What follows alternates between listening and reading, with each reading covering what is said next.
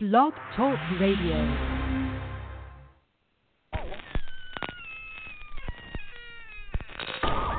Ladies and gentlemen, boys and ghouls, step right up. Behind this curtain lies a ghastly concoction of delight, horror, fantasy, and terror. Your every wish is our command, your every whimsical desire brought to life. But I'm warning you, there's always a price. Welcome to the greatest show on earth!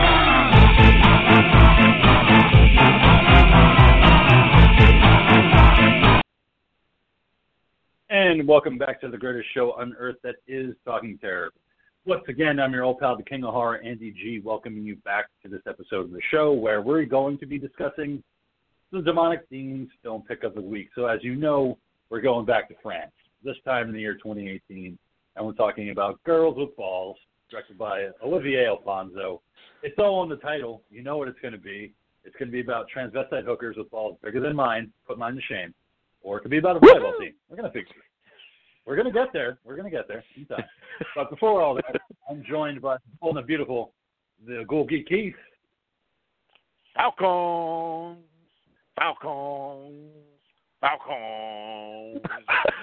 What is up, everybody? How are you doing right out the gate? Go Falcons, by the way. Go Falcons. You know what? Here in Monroe Township, do you know what? I've been a Brave my entire life, except here in Monroe, our team is indeed the Falcons. So, Falcons. You also ride an RVs and play a guitar, looking like Tom Brady. That's good. Mm-hmm. We're going to get there. But we're also joined by the indeed. The Prince of Monkey. Yes, Monkey gets funky with it. Yes, keeping it funky, keeping it fresh. Hey there, Falcon fans. This is the Mad Monkey broadcasting to you live from the Drunken Monkey Rehabilitation Clinic, where we, the Talking Terror crew, bring you the best damn horror podcast there is in all of the land. So make sure you listen on Spotify, listen on iTunes, listen on Blog Talk, listen wherever you get your fucking podcast. Just make sure you fucking listen. What's up, motherfucker? Hi, Goose. Hi, Mike. Y'all interrupting me, making me sad, man, preempting my shit. No, I'm sorry. I won't do it again, I promise. I could have been a contender. And who's still with us tonight, the Demonic Dean, very astute, very educated, very opinionated Dean. Hello, welcome back to the show, sir. All of those things, and I feel I need to ask because it's unusual on this program, but since I joined in like 30 seconds late, were you talking about football? No. Falcons. We were talking about the Falcons, but not the Atlanta Falcons. Indeed, because they're not in the Super Bowl this upcoming weekend. Happy Super Bowl week, everybody. Yeah. I know. I didn't hear that part. Make it. I heard Tom Brady. I mean, I was just like, are they talking about fucking football? I would expect it to be cool, but I don't know how much anyone else is into it. You know what I'm saying? I had no season pool for this year, just because of COVID and the way things were at work. Just so many people in and out, stuff like that. So I wasn't really into it like I was usually, following teams, following stats, keeping up my pool picks for every week. But yeah, I didn't get to win money like I normally do every year with the pool. Nah, I don't got a buzz, man. No, I heard for a minute. I heard a buzz, like a loud buzz. I didn't know if anyone else heard that. Sorry, that was my vibrator. I apologize. Well, the monkey's really getting funky with the tapioca tonight, huh? Monkey, get off amphibian. Limited edition Talking Terror tapioca. I don't want to know that. Not available at Etsy. Monkey don't use that shit.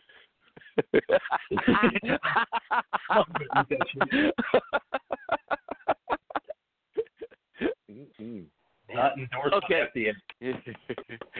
All right. So before we get anything, before we get into anything else, snack packs. Billy he Madison. used to be. I used to call him Lunchbox, but then he all went all fucking vegan, and now I gotta call him Snack Box. Look at this motherfucker. You know how that whole thing goes, man. That's that white cream that's in the middle of the two chocolates. You know what I mean? When you get those special snack packs. No. So before we get to what, Monkey? What are you saying?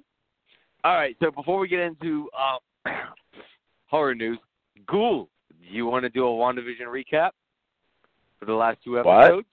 What's that? It's this new Marvel show. It's this new Marvel show that no one wants to watch. Tax got some chicks.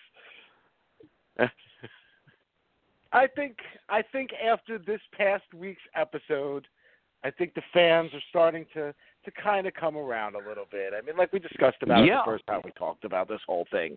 You know, this isn't your run-of-the-mill show. This wasn't what they intended to put out first and foremost. They wanted to let things start to develop into the weird before they entered the weird. True.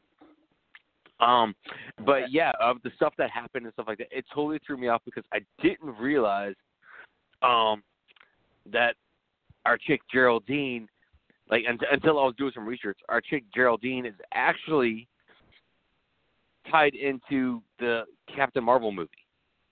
Yeah, she's the young daughter of Captain Marvel's friend. I knew who she was ahead of time only because I knew the casting of Teyonah Parris, who plays her. So, and I'd seen that Teyonah Parris was announced to be in this show. So when she kind of got introduced, I was kind of like, oh, okay, maybe this is like an alternative universe of her or something like that. But obviously, it is. It's where it shall be going, which episode 4 showed us that they are fucking going wild. Yeah, and I like that. While all of us were calling it the Snap, they gave it a new name. Making it, Disney official how they're gonna address the whole Thanos thing that happened. So I thought that was cool that they did that. They had the news broadcast going on in the background, and again, just showing what we all called the Snap from a news perspective and from a civilian's point of view. We got teasers of that with Far From Home. The Spider-Man film as well. They called it the Blip. What did they call it again now in WandaVision? I forgot. They called it the Blip in WandaVision. What? The Blip? Okay. Which is what they were calling it in Far From Home as well. They're calling it the Blip. Okay. So that's being consistent with it and everything. I prefer the Snap, but I guess the Blip makes more sense too. Considering how many people in that greater world knew Thanos snapped his fingers. So the idea that this blip occurred, that people just vanished, poof, bye-bye, it's fun. And I liked seeing that we were able to go back a little bit, get an idea of what was happening, how it was happening, gave us a placement of where we are in the timeline. That I think was what everybody wanted to know. But again, here we are in, I can't even say current time, though I guess we're closer to current time, if I remember the timeline correct. 5 years would be 2023. So we're only 2 years away from where they are now. Yeah. And I'm just, again, like you said, people that I were talking to that were very, hesitant about getting into the show, but we're watching it. We're finally like, oh, okay, now I get it. And I was like, see? I fucking told you. Just wait it out, and it's going to fucking happen. And they're like, but they burnt half the season to do it. I'm like, they weren't burning the season. That's called story building, man. You just can't get thrown into this shit. This is a different approach to Marvel storytelling, is them taking their time to tell the story. Plus, we're only talking about 30-minute episodes, each, if that. So it's not like you're getting a whole lot of story per episode anyway. But I'm just hoping that next week – oh, go ahead. No, I was gonna say, well, like we said with the first two episodes, this whole idea was to showcase not only the characters, but we're also getting little tidbits of personality and build up towards bigger things and what these characters are capable of doing. We're getting wonderful acting out of Paul Bettany and Elizabeth Olsen. There's so many Olsens. They're like Culkins, you know what I mean? They're all over the place.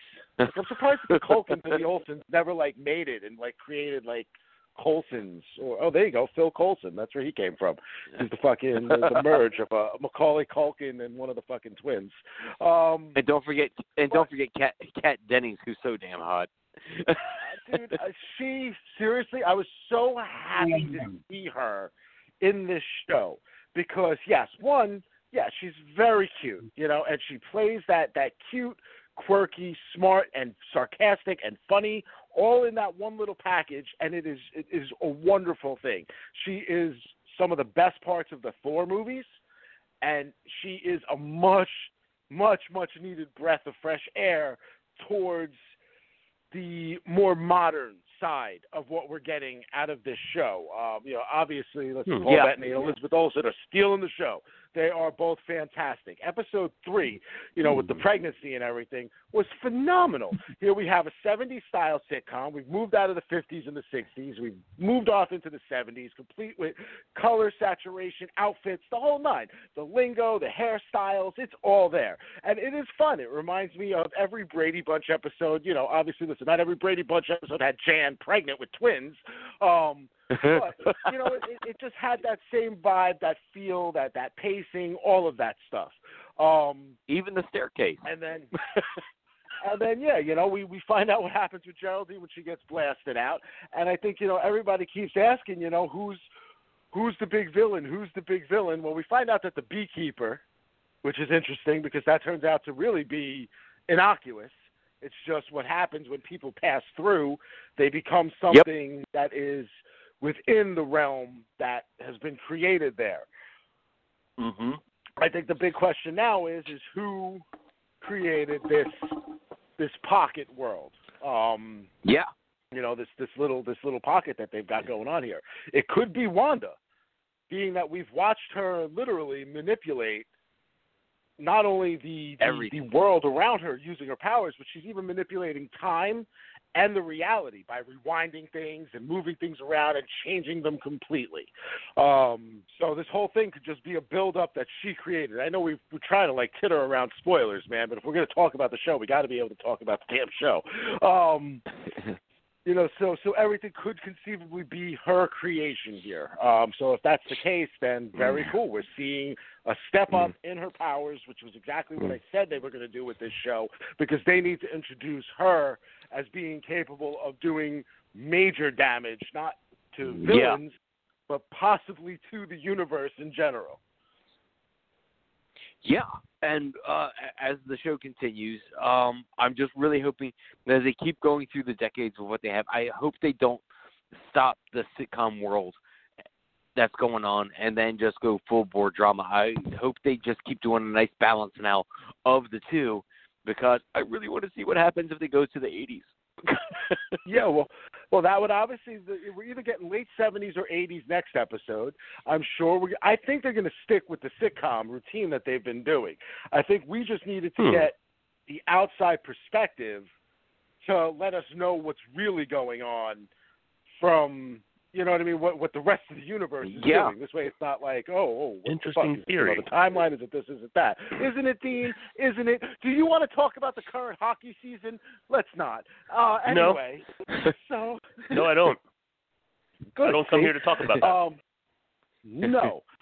So anyway, though, the whole thing is that, you totally fucking threw me off, you asshole.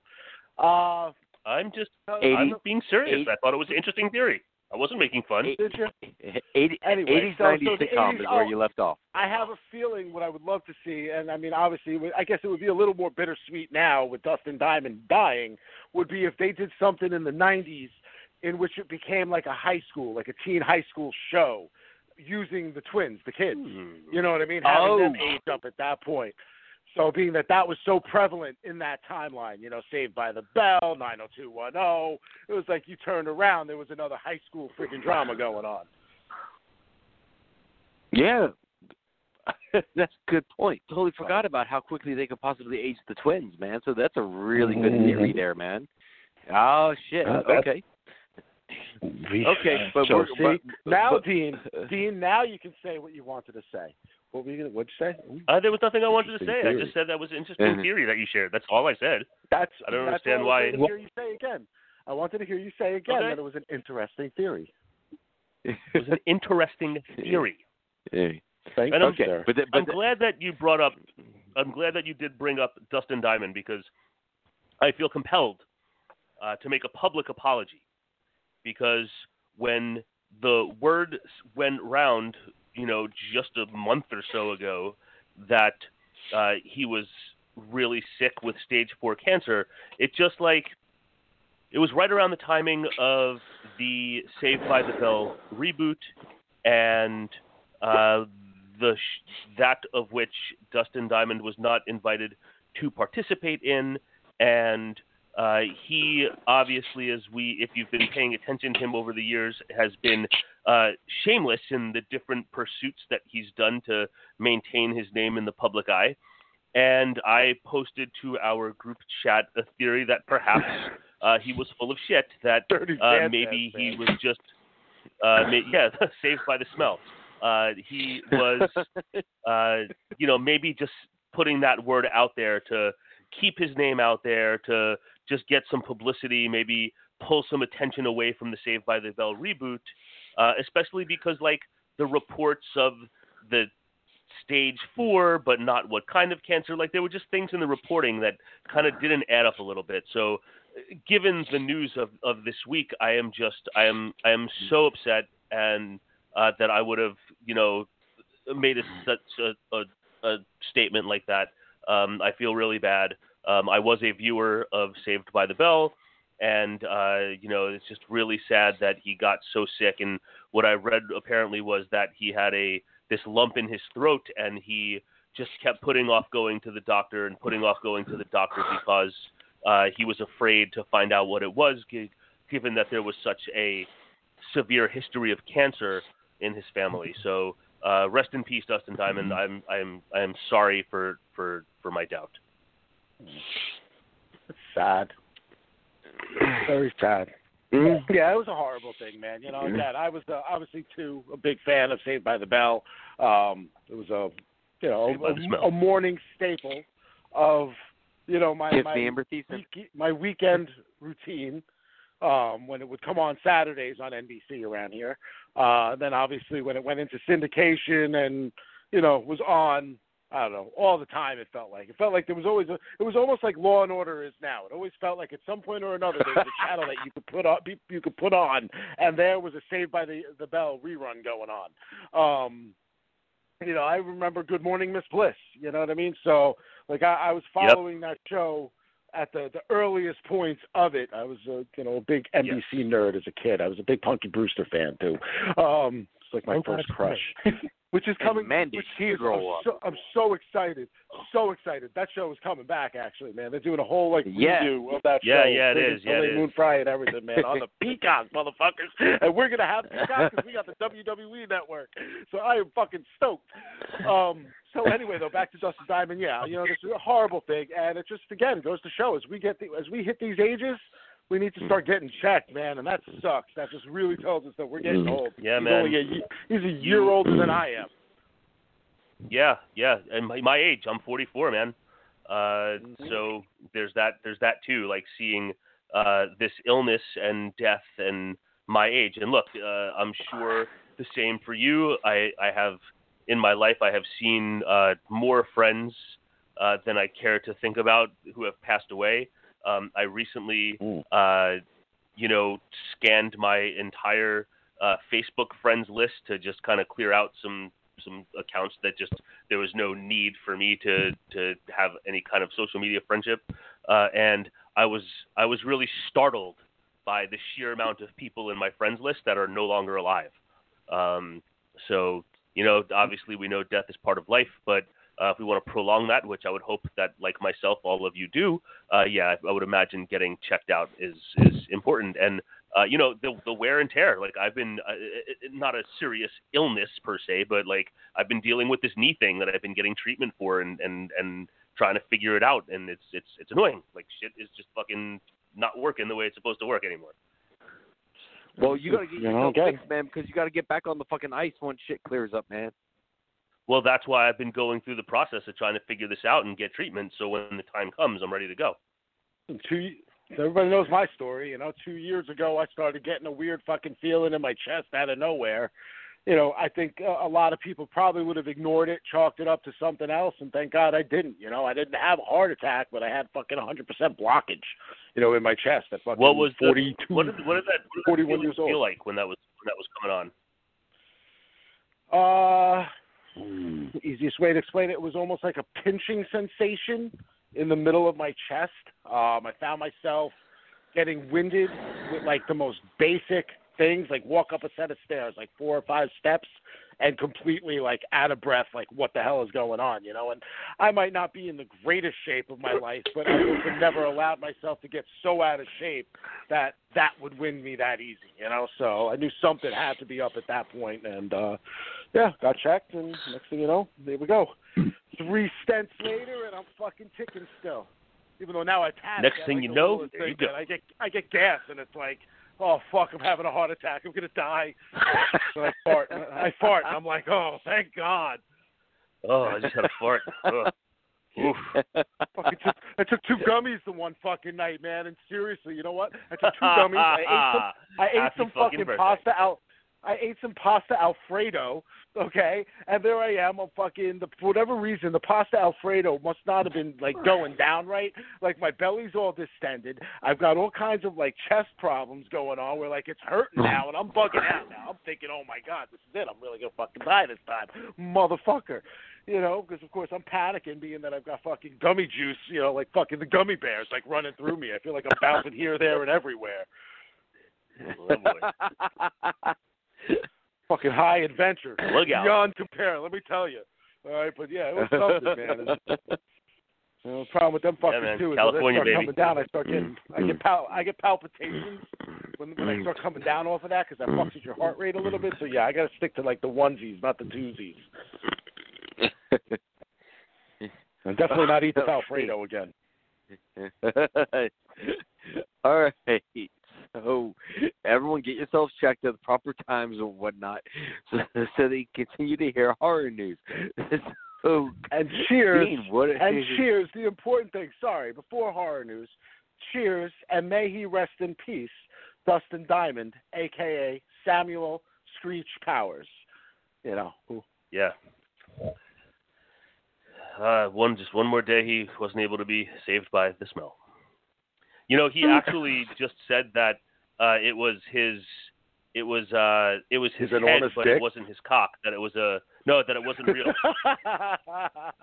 Oh, that was really? a stunt cock. It wasn't. It was like Boogie Nights. It was like a prosthetic. It was a prop cock. Prop cock. No shit. See, I never even bothered watching it, man. I just always heard that he was hung. So. Yeah, I didn't see it either, but. I couldn't watch him in a porn, dude. I would have felt. I heard about the awkward. Dirty Sanchez part. Yeah. No, I heard about the Dirty Sanchez thing, and I was like, oh man, he's like really fucking death. Like you're really reaching the fucking depths if you're fucking putting out the Dirty Sanchez. But yeah, apparently, the word was the massive fucking cock, but it turns out it was not real. Oh, you should have let him die with some grace there, and just been like, hey, he was hung. Good job. But no, you sit there and gotta do that. Damn you and your truthful reporting, Dean. I just, I was, given the death, I had been just reading some articles about the life of Dustin Diamond over the last couple of days, and that was something that had come up. So I just, given our discussion, felt that it was the appropriate forum to share such news. Saw him do stand-up in Maryland back in like the early 2000s, and it was funny, really, really funny. And the kid opened it up. He like literally just walks out on stage, and like his first fucking words is, "Fuck Zach Morris." Like right off the bat, it was like, just so you guys know, it's kind of like when you go see Bob Saget in stand up, because it's not so fucking it's not good. the television personality. It is something else completely. It's raunchy, it's nasty, it's dirty. So, but he had us dying. He was really, really funny. So, and also, Dean. What? Yeah, moving on from Monkey. What's wrong with you? Dustin Diamond, sliding right over to Hal Holbrook, a celebrated actor, has passed away. He of The Fog and Creepshow and like 130 other things. But, a very esteemed, very classic actor passed away as well. So cheers to Hal Holbrook. Indeed. That guy, like I said, he just always seemed old. So it was almost like one of those, like, holy shit, he's still alive type of moments. But yeah, rest in peace, man. Never want to see anybody go. It's just, like I said, it just reminded me that I'm getting older. Yeah, man. So, he has not passed away, but perhaps his career has. I want to get some of your takes on this, if you have any takes, or maybe you don't even give a shit. But I, for one, don't really give a shit because theory. I was never a fan of. Yes, thank you. Was never a fan of this person to begin with, but apparently, Marilyn Manson is in the deep doo-doo because apparently he's a serial abuser and manipulator and groomer of young women, and he's already lost his job on the upcoming Creepshow season 2, and he also lost his role on I think it's Showtime, maybe Stars, but the American Gods series. So he seems to be losing out on a lot of his gigs. So I don't know how anybody feels about that. Again, these are just allegations, of course. But yeah, man. Now, King, is this new news about any of this going on? Like these allegations popping up? Is this all some brand new shit that you know of, or is this something like that's been going on for a while, man? It's not news to me. I mean, going back to when he was married to Dita Von Teese, she divorced him because of that, because he was a groomer and an abuser and just a piece of shit. So even years ago, those allegations came out about him. Wes Borland from Limp Bizkit, who hung out with him a bunch of times, used to say that back in the day, that he's a scumbag, that he's a womanizer. Evan Rachel Wood was the recent one that came out and said that. So it's not new to anybody that knows about Marilyn Manson. He's a scumbag. Like, I've never liked Marilyn Manson that much. Is there a couple songs that I do like from him? Yes, but as a person, he's just trash. But it's not new. I mean, it might be new to you guys because you haven't followed it as long as I have, but yeah. It's just it's good that it's coming out now, that he really is just a trash when it comes to women. So it's good that, it's coming out and people are being more aware of just how scumbag he is, because it needs to be out there, and these people coming out and saying it. I appreciate it, because these people need to be exposed. Like I say with everything, man, at this point, it is all allegations, though.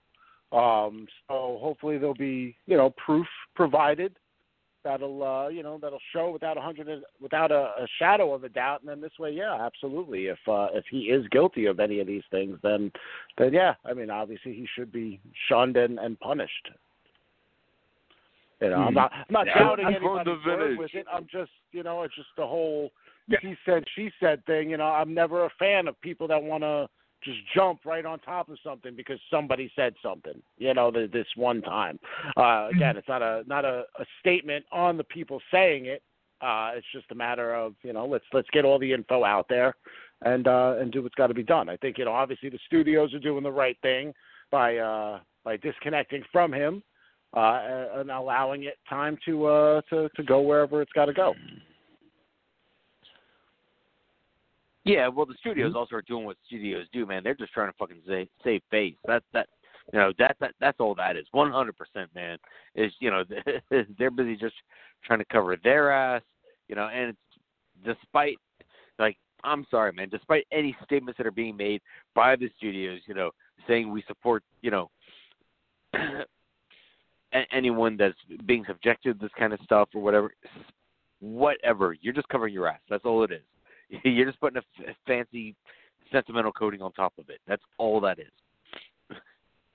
They're trying to avoid the, listen, I'm sure to a degree there are people involved that are sympathetic to the plight. But, yeah, they also cover in their ass to avoid protesters and picketers and people fucking calling for boycotts and complaining about this and complaining about that. Absolutely. I mean, look, it always comes down to money and viewership, But, obviously, like I'm very fond of saying, I love the empty rhetoric and the empty threats, because don't you remember how, I don't know, what was it, half a year, maybe a little more than half a year ago? Remember, nobody was going to have Netflix anymore because that Cuties show came out, and that was it. Everybody was canceling. And, well, you know what? Look, Netflix Really? is in there now. You know what? Nobody watches Netflix anymore. They did say, Netflix. I just want to jump in there real quick. Netflix is notorious for not talking numbers and viewership or things like that. But they did say that they did suffer like a little bit of a hit from that. They did say that, but like it's already, things in our news cycle move so fast that that's long since fucking forgotten. Like I'm sure there's some fucking people out there that are like, I ain't going back to Netflix, but like it's fucking forgotten. You know what I mean? It was forgotten. It was all the rage for 3 fucking days, and now it's gone. Yeah, exactly. Yeah, you know what I mean? And the thing is, Netflix can come out and say that all they want. They're probably saving face just by, trying to make those people that did decide that they were going to leave. It's kind of like when your parent tells you, yeah, what you did had an effect, when it actually didn't have any kind of effect whatsoever. If anything, their fucking viewership probably went up from people fucking getting the damn thing just to watch the show to see what all the bullshit was about. But I never, I'm not going to say I never liked Marilyn Manson. It's not my music. I have seen him, so I'm back opening for 9 Inch Nails back in like '95 at the Garden. Supposedly it's the show that, he whipped out his dick and like pissed on somebody in the crowd or some stuff. I don't know. We were so far fucking up in the nosebleeds, you couldn't tell anything anyway. But, it was, I guess it was what it was. It was a fun show. 9 Inch Nails was great. He was supposed to do that one, that Rock Allegiance that we went to. He was supposed to split, I guess, with Zombie as the headlining act, and he had to cancel. That was when the fucking, I don't know, whatever. He like grabbed like a stage piece or some shit while he was like doing a performance somewhere, and it was like, I don't know. You just literally saw the guy like throw his hands up and be like, ah! And then like, the next thing you know, they were reporting that he had like a broken arm and couldn't fucking perform. It was like, right? Really?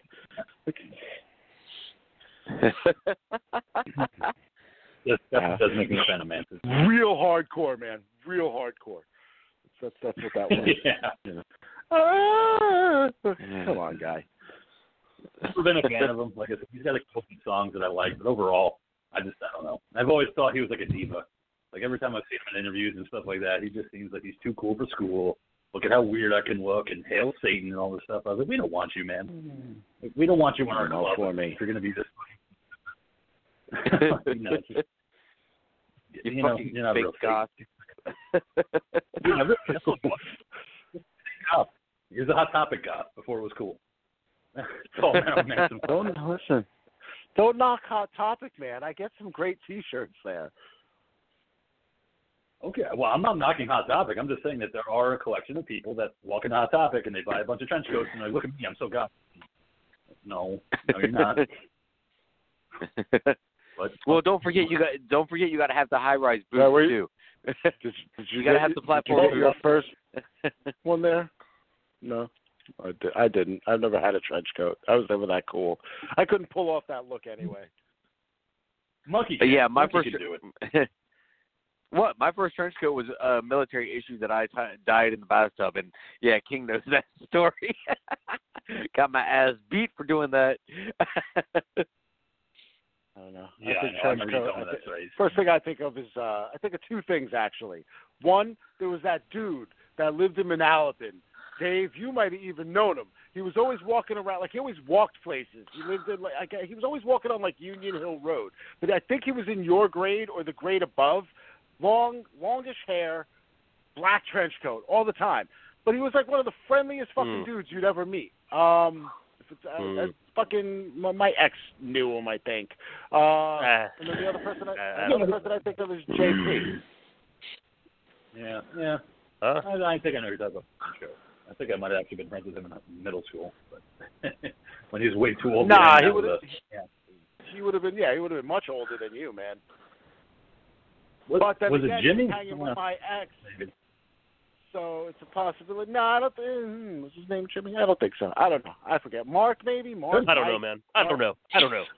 Okay. Mark actually sounds right. Trench coat man. Moving on. Trench coat man. So what else is up in the news, man? Here you go. I'll tell you what's up in the news. Well, it's funny that you say that because right now I want to talk about one of the all-time horror movie series because it seems that once again, believe it or not, all-time horror Sean movie Cunningham is back in the courtroom with lawsuits against Paramount and Warner Brothers over what he claims are royalties not paid, profit filings and payments not delivered to him as per terms of agreements that have been made. Now, we've talked at length about the lawsuit between him and Victor Miller that apparently is still going on. What I learned about this story after I posted it to our group chat was that this lawsuit is related strictly to the 2009 Friday the 13th remake. That is the only film that is involved in this particular lawsuit.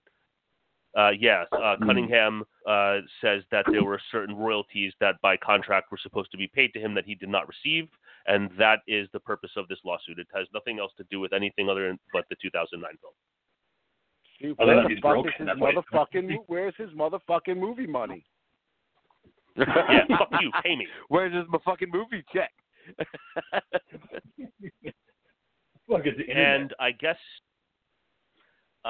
while also in the world of Friday the 13th, and this might be of interest to the collectors out there, but after the massive Friday the 13th definitive box set, I didn't actually think too much about this at all, about whether or not more editions of things were going to keep coming down the chute, but apparently there is going to be a new special edition Steelbook Blu-ray for Friday the 13th Part 2 to celebrate its 40th anniversary. So if you're a collector of such things, there's going to be a Friday the 13th Part 2 Steelbook to celebrate 40th anniversary. Oh, sweet. So you mean after we all paid $150, $160 fucking dollars for the box set, they're going to put out a special edition of the fucking one movie that's in the box set that we got? Exactamundo. Yeah, okay. Well, I got did the box not. set. I ain't getting that Steelbook. No, fuck no, and I don't like that box set for me was a special purchase. I don't fucking buy DVDs anymore. But same here. I did not do any reading. I own the box set of the original 8, and I own all of the fucking movies on digital, and I own the fucking Blu-ray box set now as well. So I now have this. Awesome. I have these films in multiple fucking iterations at this point. So yeah, their fucking Part 2 movie Steelbook can suck my dick. Yeah, anyway, and so on that note, I did not read up on any of the the special features. I don't know if they have anything new or anything different as far as the features that are included in the box set version. I just know that there's going to be a Steelbook. I know that's like a special case or something, but I don't know how much there is in additional content. What proof? King, I know you collect DVDs. I just wanted to ask, so what is the whole thing about a Steelbook? Because I keep seeing limited edition and Steelbook shit pop up all the time, when I'm on the hard groups and stuff like that. Yeah, I have a couple Steelbooks. It's just that it's a special case, that's all. It's not like a plastic case that you would get for a Blu-ray or DVD. It's just a hard shell case. So, special artwork. That's it? It's just sturdy. Yeah, that's all it is. It's just cool art on a Steelbook cover. I have a bunch of them in my collection. I love Steelbooks. So I know. Might get That's the all. Okay. I have 2 copies of Part 2 in my collection right now. So, I'll have a third. Get in the box. Okay. Sorry to interrupt, Dean. Please continue. I didn't feel that I was interrupted. I feel that was a valid part of the discussion that we were having. But thank you for your apologies. It has been announced. It's a rumor, has not been confirmed, but the title for the upcoming fourth Matrix film, Matrix. The strong rumored title is out there now, and it's going to be called Matrix, possibly going to be called Matrix Resurrections. Matrix Big Erections? Yes. And I did also read... After they're changed, we know that they don't have those anymore. This is true. So Matrix Resurrections, and apparently they've reached out to Busta Rhymes to join the cast for Matrix Resurrections. Oh no! That's a joke. Thank God. Come on now. You really scared me for a minute there, man. Yeah. You motherfucker, you. Happy Halloween, motherfucker. Trick or treat, motherfucker. No, he would just be like, "Whoa, motherfucker." I know karate too. Somebody's getting chased. Yeah, inside my apartment. I can't help that. I was next to a hospital. Ambulance is all night long. Are they going to visit you again tonight? Find about some dreadlock boy named Leroy who might not be in your apartment. I don't have a PS5 officer. No, that's right, you don't. What about your neighbors? Maybe. Yeah, you let motherfuckers in your house way too easy, man. Say right now, they come knocking on my door, man. They ain't coming in my house without a warrant. So. Yeah, but the king was half in the bag at the time. He was just looking for a drinking buddy in the middle of the night. Officer, come on in. Want a beer? Yeah, I was really fucking fucked up then. I was like, sure, whatever you want, officers. Hey, check out my art collection. You guys want to watch the movie? I was just watching it. We can split it up. I still remember that one time the cops came by your apartment and one of them looked around. I was like, man, you got a lot of horror shit in your apartment. It was like, yeah. And they're like, I think we need to go now. Dude, yeah, we're gonna be watching a documentary on the ID channel, okay? And it's gonna be one of those where the cops are on there and they're talking about potential suspects and shit. And they're gonna be like, yeah, well, we went into this one kid, Albert, since they want to disguise what the person's real name is, and this guy was a real horror fanatic, the kind of guy that collects all these movies and weird toys and shit like that. And I thought, man, we got our guy. But then he just invited us to drink a beer and told us the name of his fucking apartment, and we were like, we're out of here, weirdo. And they gave him, and they gave us a card going, hey, listen to my podcast. Mm-hmm. Do you guys like talking terror? And then and then on the episode they would change the name of it to something else other than Talking Terror, so that we could even get the fucking bump for ratings. Hosting horror, like the podcast. What did you say? Hawking horror? Horror. Yeah, I would be in the conversation. The cops are looking at all the pentagrams. Like, man, isn't one enough?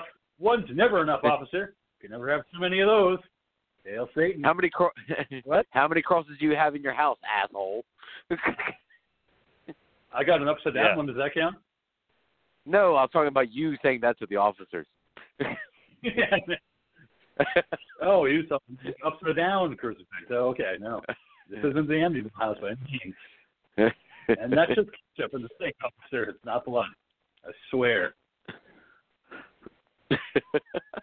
I'm just drunk, that's all. I'm serious. Just a little bit. All right, but moving on, Dean.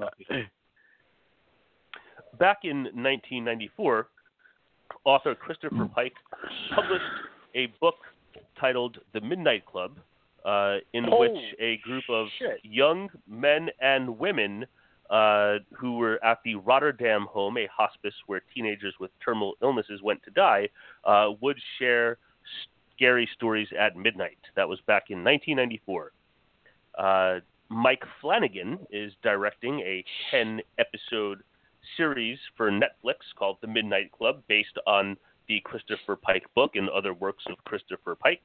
The same team that brought The Haunting of Bly Manor to Netflix is behind this, and they had some casting announcements with such people that I've never heard of, such as Adia, Igby Rigney, Ruth Codd, and others. But the big casting note that I wanted to share was none other than Heather Langenkamp has signed on to play the doctor who presides over the Rotterdam home. So the Midnight Club coming hopefully later this year to Netflix. Interesting. Interesting. Totally weird fucking kismet shit going on right now. I'm going to just tell you, I'm sorry, Monkey. This one doesn't fucking have the ability to hold back. Whoa. So you're bringing up this guy, Christopher Pike, right? I just ordered, literally, 2 books. One was a book called Witch World, which was just from a couple of years ago, written by Christopher Pike. And the other is actually that same author's first adult novel, a book called Sati, which after getting Witch World, like I said, like it's just weird, like out of nowhere that you're bringing this up, because I've never heard of the guy prior. I had heard, of the Witch World story from a friend of mine, and as such, then I followed up with the Sati novel, and it was like, okay, that sounds interesting too, so I'm going to check that out. So that's all. Sorry. I know. Okay. I got excited. There you go. Interesting theory. Anyway, Monkey. Awesome. No, we're cool, man. Moving on, Dean. You didn't have a comment on the Midnight Club, Monkey? I thought the ghoul had cut you off. No, we're cool. Oh, all right then. What about the Midnight Club? Do you love the Midnight Club? Do you like the Midnight Club, Monkey? Did you like the Midnight Club? I was just thinking how it's kind of weird that she's now going to be the head nurse in charge of a new set of Dream Warriors. That's all I was going to say. Oh. All right then. Don't go to sleep. No more. Yeah. Whatever you do. In the world of books, in addition to Midnight Club book becoming a limited series, there is going to be this summer, August 3rd, a new Stephen King novel. This one is going to be called Billy Summers, and it's, according to Stephen King, going to be part war story, part love letter to small-town America and the people who live there.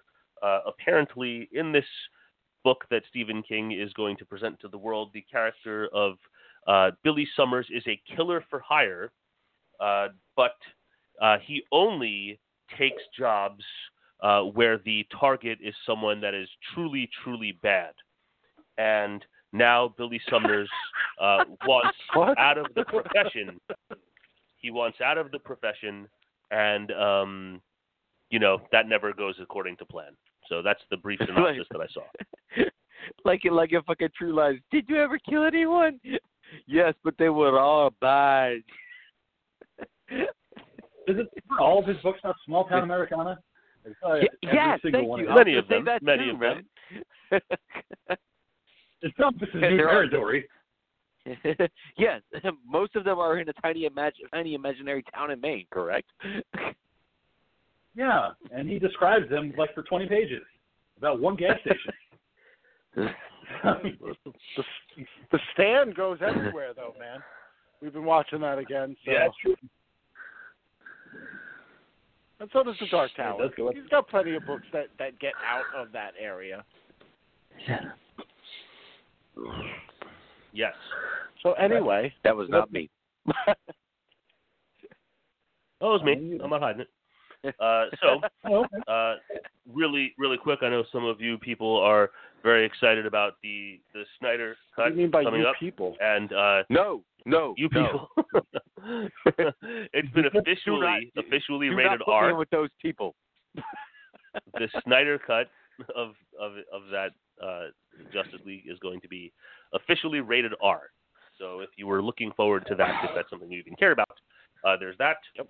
And then I know some of you are very excited about the upcoming Nicolas Cage film Willy's Wonderland. Woo-hoo! Hell yeah. If you were not aware, you could have an exact replica of the T-shirt that Nicolas Cage is wearing in all of the imagery and trailer, the Willy's Wonderland T-shirt. that there's an official Willy's Wonderland merch shop website where you can get your own T-shirt for just $30. So if you want a Willy's Wonderland T-shirt, head on over to the Willy's Wonderland website merch table. His name is Preston, Dean, and he wears T-shirts sometimes. So, Dean, have you watched the trailer? I put on the trailer. The answer is yes, but I had remembered that I wanted to watch the trailer the other night, and I put it on in my last grasps of being awake. So I did see it, but immediately fell asleep. So my memory is very faded about it. So I will be checking it out again. But I did see it. It looks fun. The kind of thing that only Nicolas Cage these days can star in. It looks so fucking fun. Yeah, I know the King has, the King's madness going on over there with this big, huge erection about this movie. I know he can't wait. Resurrection? Massive, and I want both of those shirts. So I'm definitely thinking about buying one of those Willy's Wonderland shirts just to have. So, yeah, that's what Fright Rags is taking all the rest of your T-shirt money. God damn, are they ever? Because I got $100 gift card done. Because they're putting out a Romero shirt tomorrow for his birthday, and I'm like, fuck it, gotta buy that one. I'm like, God damn it, gift card's almost already spent. Fright Rags are too good to me. But it's only a pre-order, so I have no idea when I'm gonna get this fucking shirt. Hopefully. All right. Well, then it becomes a surprise. Well, that's what happens when I order drunk online. Yeah, that's what the King surprises himself with Amazon. Yeah, that's how the King ends up with. Late night drunken shopping is how the King ends up with fucking Chia Pets every 5 minutes. Yeah, that's what the truth's gonna be. We're gonna find out that the King ordered the majority of his own damn Chia Pets. Yeah. I just look at the seats and I'm like, oh, it was me? Oh man, what the fuck is wrong with you? Yeah, you better check your order list on Amazon. That's why the King won't let me look at his checking account, is because he keeps seeing all these Amazon things for Chia Pets. Chia Pets showing up in the door. I mean, the Chia the Month Club. I've ordered so many things when drunk. Like I have a Hail Yourself baseball cap that I bought when I was drunk. I bought a case of water when I was drunk. I bought a couple of books when I was hammered. Do you have a fucking sink? Yeah, a case of water. Why don't you go to the fucking store? Yeah. It's called Liquid Death, and it comes in cans, and it's really fucking metal, and I like it. So I can't get it in the store because it's typically you got metal water. You got metal water. Yeah, it's fucking metal water. So I bought a case of it, and I didn't remember, and it showed up, and I was like, oh yeah, totally did that. Oh yeah, my metal water. Cans? What's that? Were they at least recyclable cans? Yeah, that's the whole stick, is that they're tall boy cans and they're recyclable and death to plastic and murder your thirst and all that. Yeah, they're tall boys. The talls. Sorry, talls. Talls. Yeah, I love them. I have a case of that. So it's always these are rookies. Yeah. So I didn't know this, but being that it is just about time where the Clarice series is going to be debuting, I just learned, and I was not aware of this, that going back to the original Silence of the Lambs film, that the first Jonathan Demme's first choice to play Clarice Starling was Michelle Pfeiffer. That was who he wanted for the role, and she was just about to sign on the line, and she ended up turning down the role because ultimately she had some reservations about the content, but more specifically the fact that in her viewpoint, being that Hannibal Lecter gets away in the end, she had trouble with the concept of, quote, evil winning, end quote. So she decided to turn down the film. Darth Vader. And she said that she regrets that she didn't get another chance to work with Jonathan Demme because she had worked with him prior. So she doesn't necessarily regret turning down the role, but she regrets not getting another chance to work with Jonathan Demme. So Michelle Pfeiffer was the first choice for Clarice Starling for Silence of the Lambs. I thought that was interesting, so I'm sharing it. Yeah, Jodie that's cool, Foster. man, because I never knew that. that movie blew up Jodie Foster. Yeah. Yeah. So, Yeah, it's a little movie. next, moving on. Well, I mean, come on. You're talking about the same actress from The Accused. Jodie Foster is Jodie Foster. It was a big step for her career at that age. Yeah. But she's Yeah, that's been what I'm saying, known man. for a lot of shit, man. Well, yeah, I mean, look, her career started very young. Parent Trap. Yeah, Taxi Driver. Oh yeah. Yeah. Mm-hmm. So she, she's been around a very long time, but yes, the Silence of the Lambs did go to like another level. The Accused, which I can't remember for certain, that's a fucked up movie. But she might have been nominated for a Best Supporting Actress award. Maybe she won. I think there was some Academy Award. I would have to go and research, but I think that she was. I think there was some Academy Award nominations around that film. But that's one heavy duty fucking movie for sure. But yeah, Silence of the Lambs obviously went to the next level, and then it's like she works a ton. And it's like she does all these movies, and then one comes along that's like a big one, and then she's in like a bunch of stuff, and then another one comes along, and there's like a big one. She's a very, very interesting and varied filmographer. So. She won for Best Actress for The Accused. Okay, so for Best Actress, not supporting. Okay. Yeah, not supporting. Yeah. All right, so there you have it. And what a performance from her in that movie, man. That fucked up movie. It's one of those fucked up content films, man. Definitely. It's hard. It's like fucking hard. It's like hard to watch. I've seen it several times. It's hard to watch. Neil Marshall, and we talked about recently on this very program about how there's been some rumblings about Dog Soldiers 2. Well, Neil Marshall has re-entered the realm of horror and has an upcoming new movie called The Reckoning that returns to horror, and he was being interviewed on the Boo Crew podcast, and those hosts, of course, asked about some of his older films, such as Dog Soldiers and such as The Descent, and this is what Neil Marshall had to say. He said that a lot of stuff involving rights with Dog Soldiers has been ironed out, and right now, it's semi-likely that there will be a Dog Soldiers 2. He says that he always viewed the story of Dog Soldiers as a trilogy. He doesn't want to get ahead of himself thinking trilogy right now, but that now that the rights are ironed out, Dog Soldiers 2 could be becoming a reality. When talking about The Descent, though, he said that he always viewed that as a standalone film, a one and done.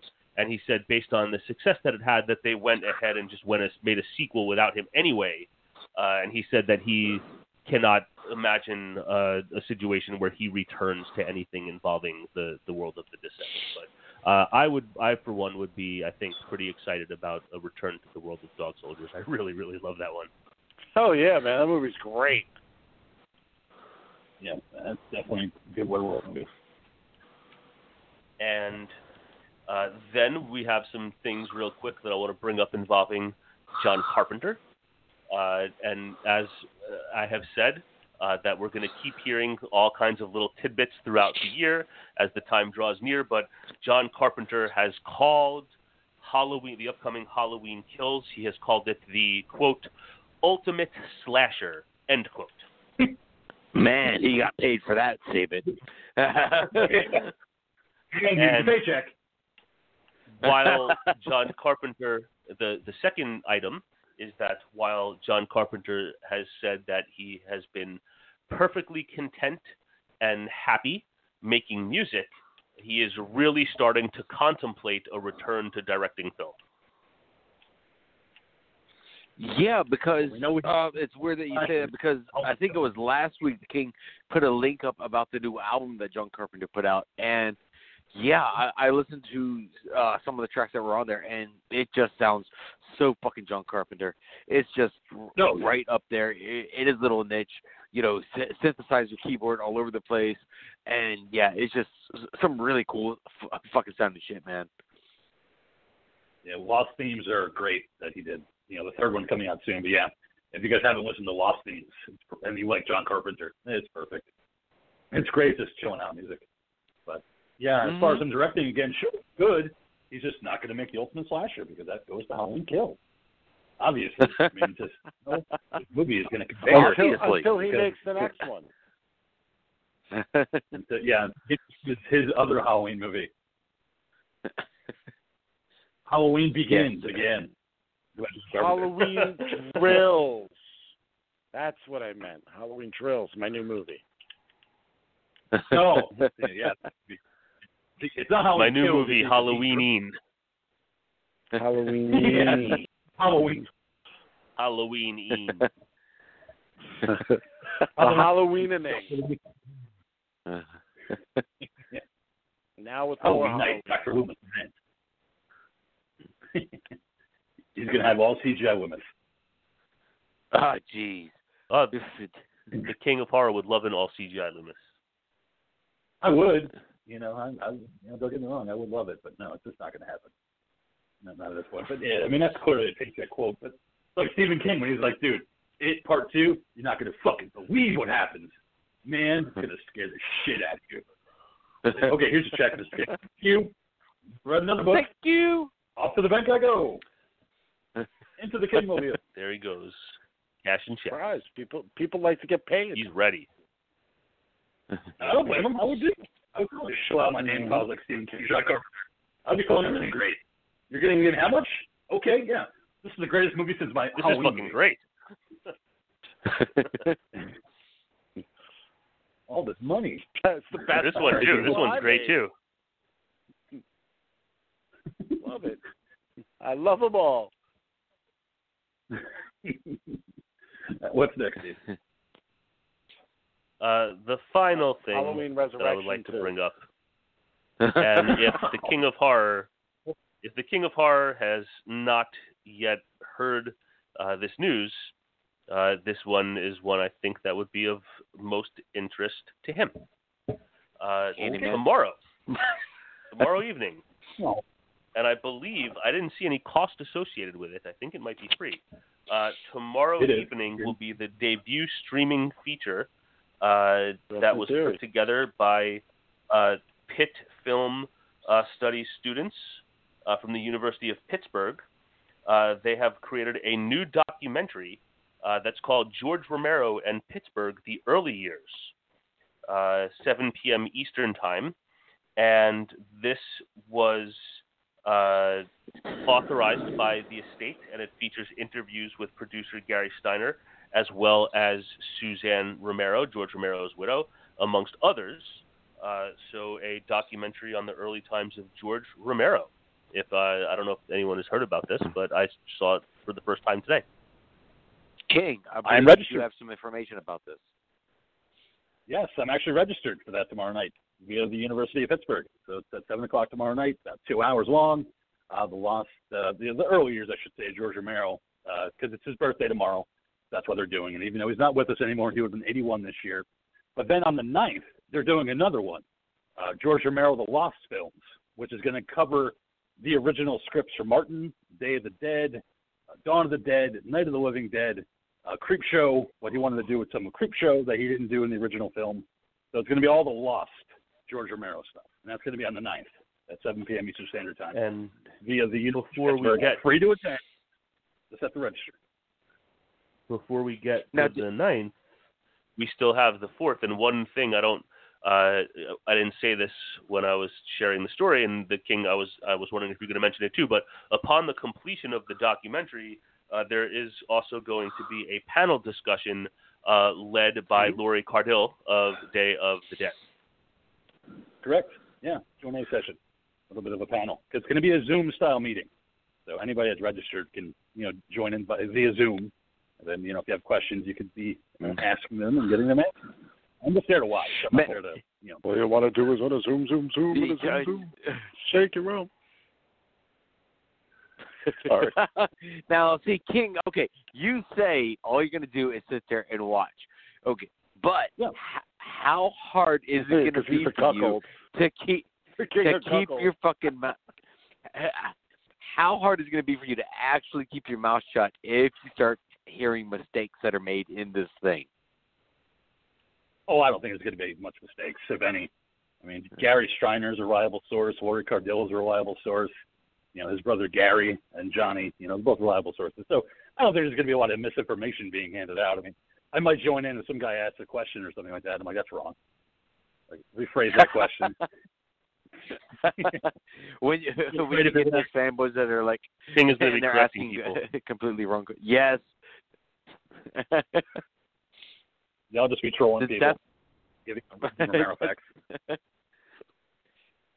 Because I've seen you go horror snob before with strangers, man. It's fun to get shit. Oh, with the noobs, I think they know all about horror. Then I have to take them to school. Yeah, I've done that before. It's a lot of fun. But they leave feeling educated, which is the most important thing. They get a new knowledge of something they didn't know about. It was an educational process. It wasn't a process of just getting your fucking ass pwned. No, it was education from the king, sharing his horror knowledge of horror with you, and you for asking such stupid fucking questions, and he going, dude, what's wrong with you? Well, they saw it during the Dream panel. You should feel honored. Guy. So you just got pwned by the king. Yeah, no, it happened during the Dream Warriors panel. Right, correct somebody. I was like, well, that's not right. That was so much fun.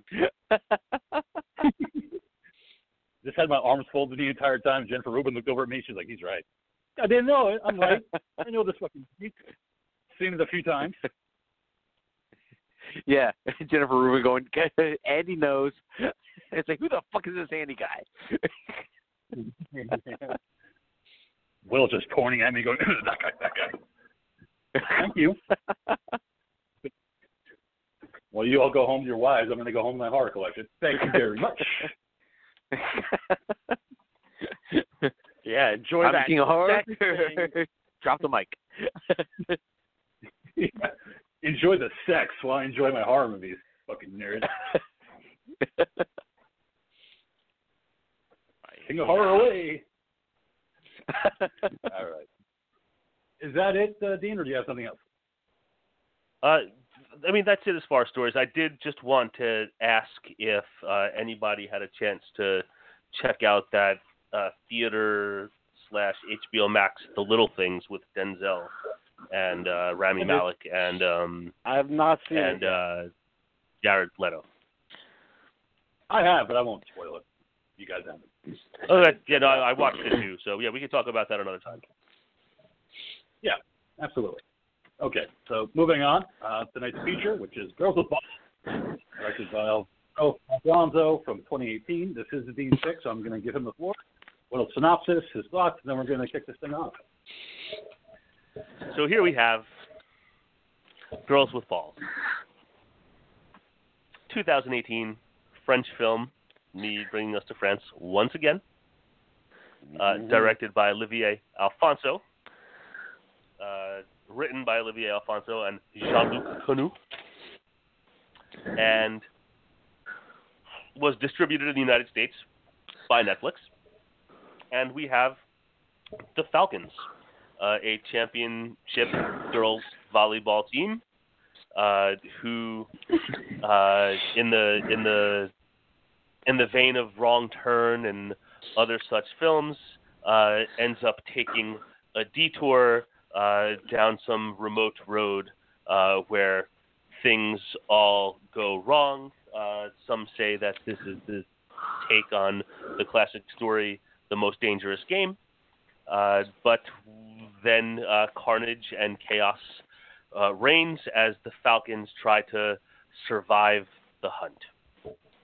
So there you have the loose description of Girls with Balls.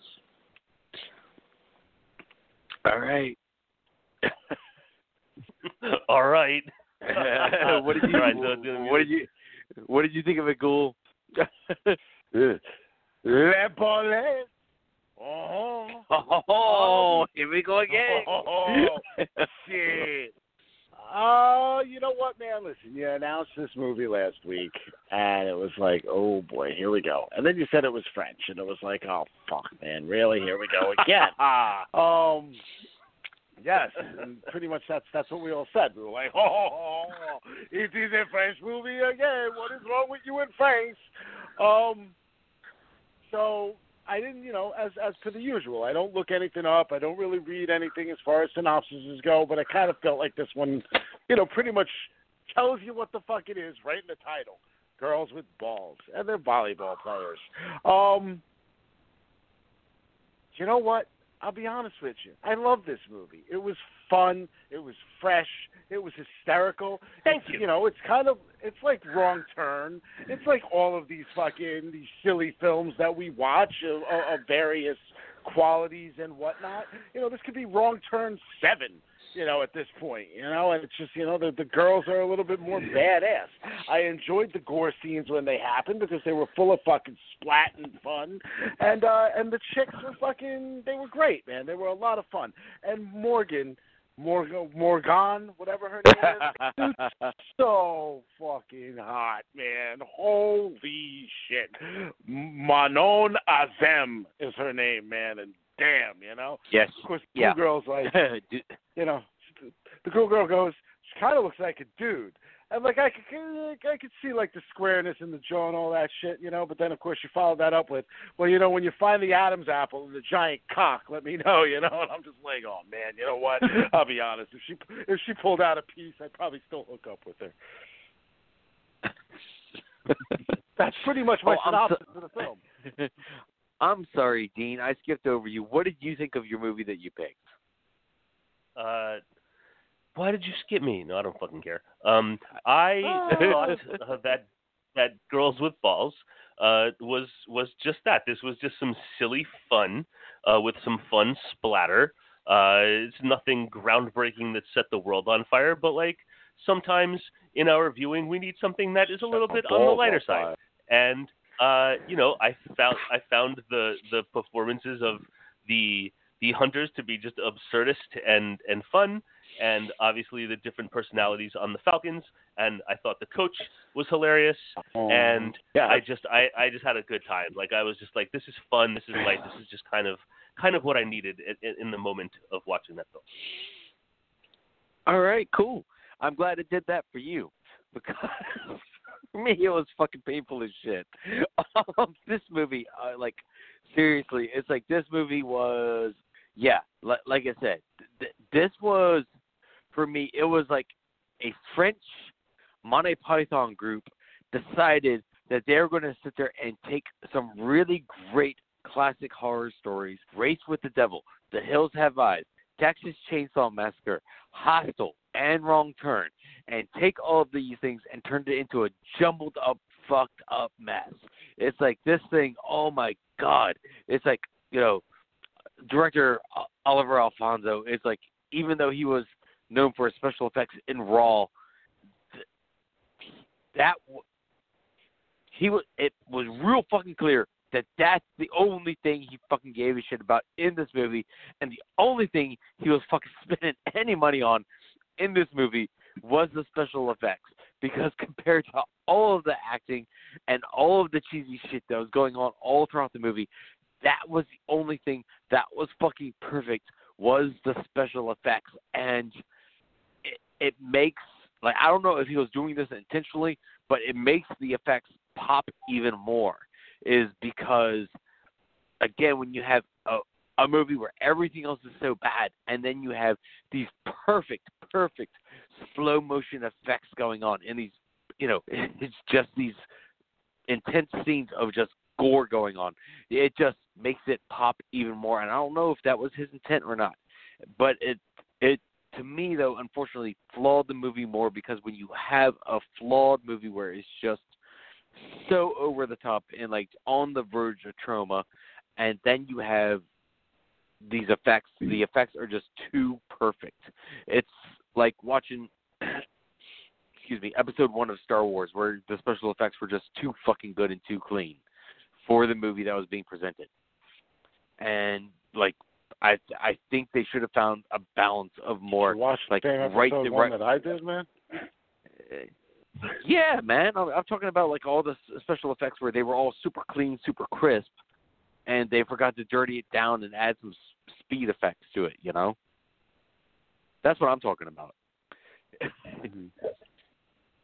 But it's like I think they should have found a decent balance of giving us enjoyable characters to watch with stable effects throughout it, just to give us an even film to watch.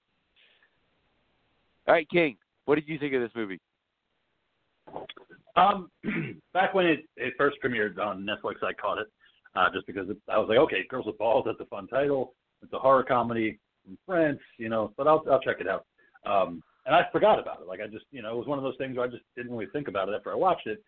So reviewing it again for the show, I kind of found myself in the same place where I enjoyed it. Because it's a movie where they know where they are in this movie.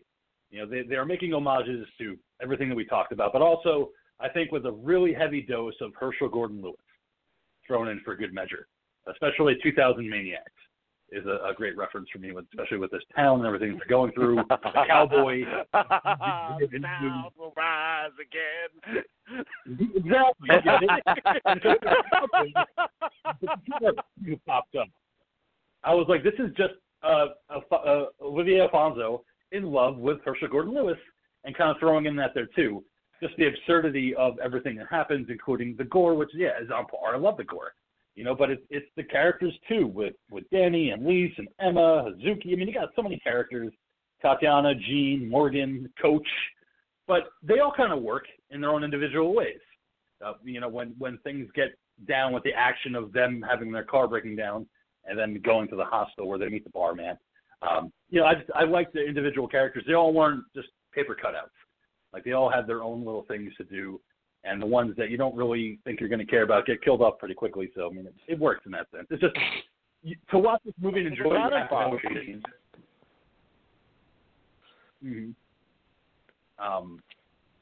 You just have to know what you're getting into with this movie. And I think that's how you're going to do it. If you just know that it's going to be stupid and it's going to be over the top and making homages all over the place, I think you're going to enjoy it. Yes. And you being the king of horror, I'm sure on your second view round, again, like you said, enjoyed this movie more just because you know way more horror movies than we do. So you were probably catching a lot of references that they were possibly, as writers, smartly putting that, you know, putting into the film for true hardcore horror fans, that just people like me that are just, you know, compared to the rest of you guys, not as big of a horror fan, you know, you probably caught, you know, way more than the rest of us probably did. Yeah, and this time I was actually marking it off my notes, like where the references are coming in at. Like when you find out about the cannibalism, I'm like, okay, that's Motel Hell. That's a great reference to that. When they're at the hospital and they're leaving, they're painting over the back of the... That could also be Texas Chainsaw Massacre. That could be there's so many cannibal films of these types, you know what I mean? Where you have these hillbilly freak show type hillbilly of inbred rednecks eating people. Wrong turn. I mean, that's what they were doing with that too. You know what I mean? So every single one of those movies, I think, before Motel Hell, you know, Motel Hell was. I mean, again, I get the hostel end of it, so I guess that's where you can take that from. But Motel Hell, they were literally growing them in the ground. You know, that took a completely weird fucking aspect. Where they're just making fucking sausages out of them. Yeah, I got it just because of the hostel. Like I just took it as like a little Motel Hell reference. I mean, it could be anything like you had said, but especially the painting of the back of the van with the red paint. I mean, that's just the hitchhiker from Texas Chainsaw Massacre. That's exactly what he does to the side of the van. Or race just marking them. That's what I'm saying. When they said but they paint the symbol on the back of the RV. That's why I was making that in my notes. Yeah. Mm-hmm. So, yeah, that's in there. So it's a lot of different references that you're getting at once, which I did like. And see, at least you caught Race with the Devil, because that was your pick, so you would get that reference. So good on you for getting that one. Yeah, the volleyball team sequences are great, but it's the fact that in tradition of horror films, you have these girls in the hostel with Morgan, who I agree with the ghoul, very hot in this movie, especially doing her little dance in the hostel to kind of attract the attention. With the giggling guy. With the garlic. What's a good one? But then you also have the barman, who I love because he was such a character who didn't have any lines. He was emoting the entire time, and trying to lick, Danny's face, and that leads to them, slapping him. But you know that they're marked, and you know that it's just a matter of time before they get hunted down. But it's how they handle it, where they're like, oh, all these guys are standing outside of our RV with bags over their heads. Well, we'll just apologize, and then they'll be on their way. That's the right thing to do. Coach says it's the right thing to do. Just say, sorry, and then they'll be on their way. But we know as horror fans that this is kicking it off. Oh, he's got a gun. Ooh, scary. What are you going to do with that gun? Oh, no, Danny just lost a bunch of her hand. Great effect. It's also the races from there, where running for survival. Surviving the game, most dangerous game type of situation. Mm-hmm. Yeah, and again, I'm not going to knock the effects for this movie because you're like, seriously, man, the effects were awesome. When they sit there and just blew off part of the hand, I was just like, oh shit! I was like, oh my god, that looks so fucking good. It was so good, and to see the after effect when they're wrapping it, when she's like, oh, I just got grazed, and you just see a gigantic chunk taken out of the hand from the gun that shot her, and you think that Danny's going to be the one that leads them all because she knows about survival. And it's one of those things I love when they do this in horror films. It's like, okay, this is it, guys. The first thing you need to do is bam, and she gets shot and taken out of the Which again, if you've seen, we've seen, the problem with that trope is at this point, we've seen that 1,000 times now, where you have that character that they set up as it's going to be the survivalist character, and then boom, they take him right out. I always think of Samuel L. Jackson in the shark movie, man. That I can't remember the name of it. Oh, Deep Blue Sea. When he's sitting there and he's going on and he's giving that big inspirational speech, and then bam, shark takes him out right in the middle of it. So it's a trope. It's fun to see it, but you saw it coming a mile away. All of these things, and that is what I kind of liked about the film, though. It doesn't hide it. It's not trying to be smart. It's throwing all of these things at you in such an obvious way that you need to look at it for all of the humor that it is. Yeah, and I like that trope more than I like the mirror trick. In ghost movies and in slasher movies where the mirror's kind of ajar and nothing's there, but then as soon as they close it, there's a killer standing behind them. I can't stand that one because to me that's a little bit too easy, and they use it way too often. So the jump scare of the hero of the movie is going to be the hero. When they get taken out, I kind of like it still. It still kind of works. There's still kind of a shock value to that one. It seems kind of earned to me in a way because they are being hunted by this gigantic group of people. Yeah. You've got them fucking whooping and hollering, and they're having a grand old time in there. For them, this is like it's a party. They got fucking speakers wired up in the trees. They're playing music. Yeah, and it's the two hunters that have the recording of the dogs. And they're running with the bullhorn, and they're playing that recording of the dogs to scare the girls even more. And then when the one guy finds Lisa's jacket, and he starts sniffing it and smelling the ground, he just goes, "Oh, fantastic!"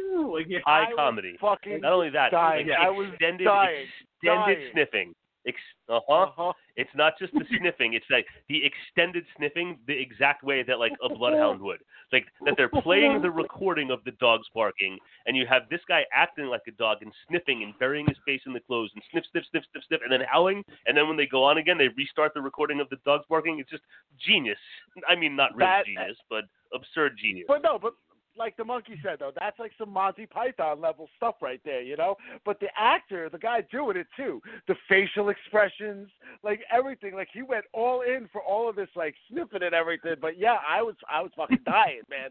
There were a couple of moments in this movie where I'm holding my stomach, fucking laughing, So it's doing something right. I mean, the part that got me was when the coach is on the main road. And he's walking, and he's like, "God damn, I'm such a coward, I'm such a pussy. I should have done something." Then the little chihuahua. What if I should have abandoned him? When he says, "Do you want a rock?" he feeds a rock to the dog. I know, you have a little rock. You want to taste your little rock? Rock is yummy, isn't it? Yes, it is. And he just straight up bites him in the dick, and he's just fake flailing around, and he's humping on the rock to get it off, and then he pulls it off and stretches it like Stretch Armstrong. And he kills it. I stop laughing. I do not like to see dogs kill the movies, but this one was classic. This one was just too good. Okay. I have a small dog. I know, Monkey. I know you have Chihuahuas, so you have small dogs. Yeah, too. I do. So you know the problem. Chihuahuas. With small fucking dogs, dude. You know, like Cosmo drives me nuts. You know, the cool girl loves him to death. That's her baby. But for me, it's like, you little motherfucker. Like, you do this, you do that. He does all the little things that small dogs do. Like, everything that, like, ever annoyed me about small dogs, my dog does. So it drives me up the wall. So, like, you know, I'm laughing as he's doing this, and yet I'm getting this moment of satisfaction as he's stretching that fucking thing apart, man. And I'm just like, yes! Like, all he needed to do was bite the middle of it, man, and it would have been perfect. Yeah, because I actually, like, this is my second Chihuahua that I have right now. And I have a scar that goes across my nose where my first Chihuahua, who with the Diva, fucking like just hanging out, like chilling out. We're fucking nuzzling. We're fucking watching watching a fucking Jets game and shit like that. And we're like, she's just fucking nuzzling, and then she fucking turns on me and then fucking just bites my fucking nose for some reason. And like, I just had blood running down my fucking nose because she, like, I don't know why, but like you said, Ghoul, fucking small dog, to do whatever the fuck they want, just like fucking cats. We're chilling out, and then she just fucking snaps and loses it, bites my fucking nose, so now I've got a fucking scar across there because, again, small dogs, fucking small dogs. So, yeah, I had no problem with this scene at all, okay? This is so the dog alone. It's a nightmare. He won't leave him alone at all. If the cat's on the couch, he's annoyed by it, so he's got to go after them. If the cats are on the table, he's annoyed by it, so he's got to go after them. If the cat's just standing on the fucking floor in the room somewhere, he's annoyed by it, so he's got to go. You know, and it's like, oh, yeah, he's just trying to play. No, he's just being fucking annoying, and, you know, the cats beat him up.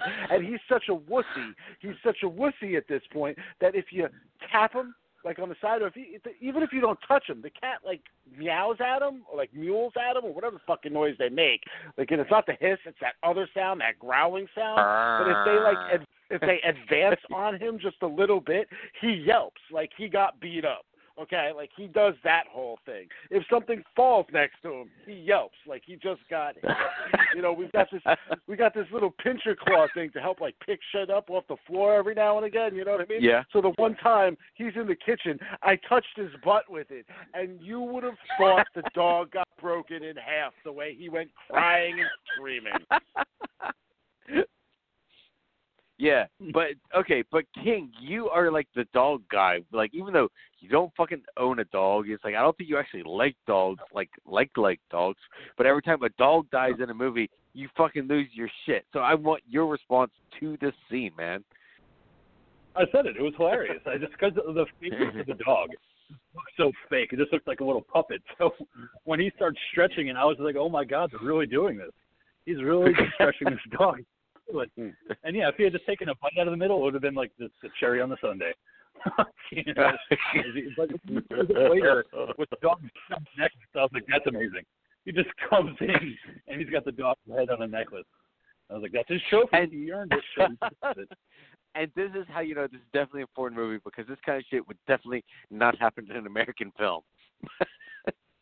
No, there would be a lot of issues. You know, that happens in American movies. But I don't know about that. I mean, come on. I mean, we've got Point Break. He punted a dog in that one. He did, but we have to assume that the dog wasn't seriously injured. It's true. And he also getting swung in this movie too, which I thought was hilarious. Yeah, it's just an assumption. Looked like a big, strong dog, you know. Yeah, but. We had the girls pit bull or something. The lady like threw the pit bull at him, and he like caught it and punted it like it was nothing. No, it wasn't the lady. Swayze threw the pit bull. Swayze was waiting with it and threw it at him. Right. It was Bodie. Yes, you're right. I'm sorry. There was a lady that like attacked him with a vacuum cleaner. The lady hit him with the vacuum. Mm-hmm. Indeed. Sorry. Thank you. Thank you for the correction. You're welcome. You're welcome for it. We have the girls split up now, trying to find. So we have Emma, Hazuki, and Morgan. They encounter a hunter, and Morgan should have come in the same place as Hazuki. Scared and doesn't, so leaves Emma to grab a gun and blow the hunter away. And that's where Hazuki's like, fuck you, we don't care. You could have helped and you didn't. So it kind of leaves tensions between them. But she has a redemption in ways. Because another hilarious scene that I couldn't stop laughing at, I actually had to pause it, was when they're at the lake and the hunter is trying to attack Suzuki, and he gets his head cut off by Morgan by the machete, and then we proceed to see the body just walking around for the rest of the movie. There's blood spurting, just showing up random. Yeah, what? Yeah. For the rest of the movie, we had a golden shower scene in here too. Yes, we did. After yes, we did. Sleeping with the double. And he's like, how the fuck did you sleep with my boyfriend? She's like, well, everybody has. Not just me. I think everybody has. I mean, at some point. And then two hunters show up and piss into the water and lands on their jackets. It's great, but some of it got in their mouth. In her mouth. That's like in her mouth. The worst for me was I enjoy especially the look of some of these foreign women, right? And when I was checking out when the internet was younger and first checking out free porn on sites like fucking YouFuck and XX or whatever the fucking site is and shit, right? So I had no idea what fully clothed porn was. I just thought it was, hot chicks in clothes fucking. Unfortunately, what it also is 9 times out of 10 are fucking piss videos, man, which aren't my thing. So that's just one of those weird things. Yeah. I'm all for the clothed female, nude male thing and everything, but yeah, it's when the dude starts fucking pulling out his member and he's just pissing on the chick, and then she's pissing on him, and then she's pissing on the other girl, and then they're pissing on each other. It's what? Come on, why? Huh? Why do you piss so much? That's my main question. What the fuck are they doing that they're peeing so much? I remember when my ex-mother-in-law, her husband passed away. No, when her ex-husband passed away, she decided to actually watch a porn for the very first time. Went into a video store and rented a porno. And she was like, and it was just called Golden Hits. And she was like, "Oh, it must be a best of porn. Let me take this one and watch it." No. She said, she was like, the whole thing was just nothing but people peeing on each other. I was so upset. I'm never gonna rent another porn ever again. Is this what porn is? Man, it's sorry that happened. But after you have a question, why your mother-in-law told you this stuff? Oh yeah. Southern Comfort does that in a woman. There you go. But it's after the split with Liz and Jean, where Lise runs into two of the hunters, and she's trapped by them, and they make her dance to Macho Man, and she puts on the Falcon costume and really getting into it. And instead of them kind of assaulting her, they decide to hardcore make out with each other. And she gets offended by that. Come on, really? Monkey was hard. Getting into it, and she gets upset by it. I thought that was so great. Where she's like, "What, you guys aren't going to rate me?" But see, what was great too is this actually is a callback to the line that the coach says when they're inside the bar, when he says that they only get off on each other. They're not cousins or whatever it was. He makes a family fucking makeout line there. Yeah. But then on the flip side, you have Jean running to the Boy Scout camp, where you have the camp leader singing a song and his guitar, and she's like, "You got to help me. We're all going to die today." It's all about JC. Well, you just need to get out of here. We want to help you. And then I love when the two hunters show up, and they're like, "Well, where did she go?" And he just does the head nod, and then they just blow his fucking head off. But before that, I love when he throws the rock to the blind kid and hits him in the face. He's like, "Oh, sorry."